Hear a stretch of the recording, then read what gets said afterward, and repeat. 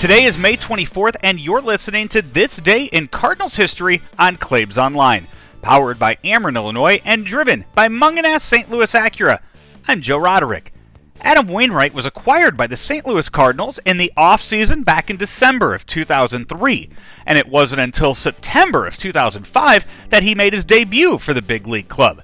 But it was on this day in 2006 that Adam Wainwright stepped into the batter's box for the first time and made history. Swinging on the first pitch of his major league career, Adam Wainwright homers in the fifth inning in a 10-4 victory for the Cardinals over the San Francisco Giants at AT&T Park. The 24-year-old right-hander also tossed 3 innings in relief to record his second career victory. Here's another guy that when you put him in the lineup, there's 10 legitimate hitters according to him.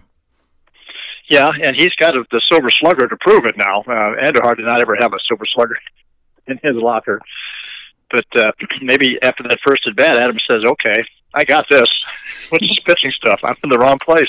Adam Wainwright became the 22nd player in Major League history to homer on the first pitch he saw. That number is now up to 30, with Wilson Contreras of the Cubs being the last to do so back in 2016.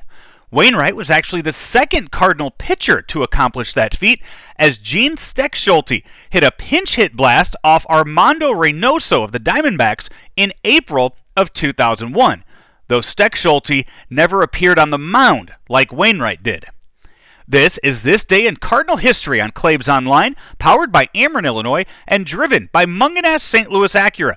Right now through July 6th, Mungenast Acura wants to show their appreciation to all first responders and healthcare workers by offering them $750 towards buying or leasing a new 2020 Acura.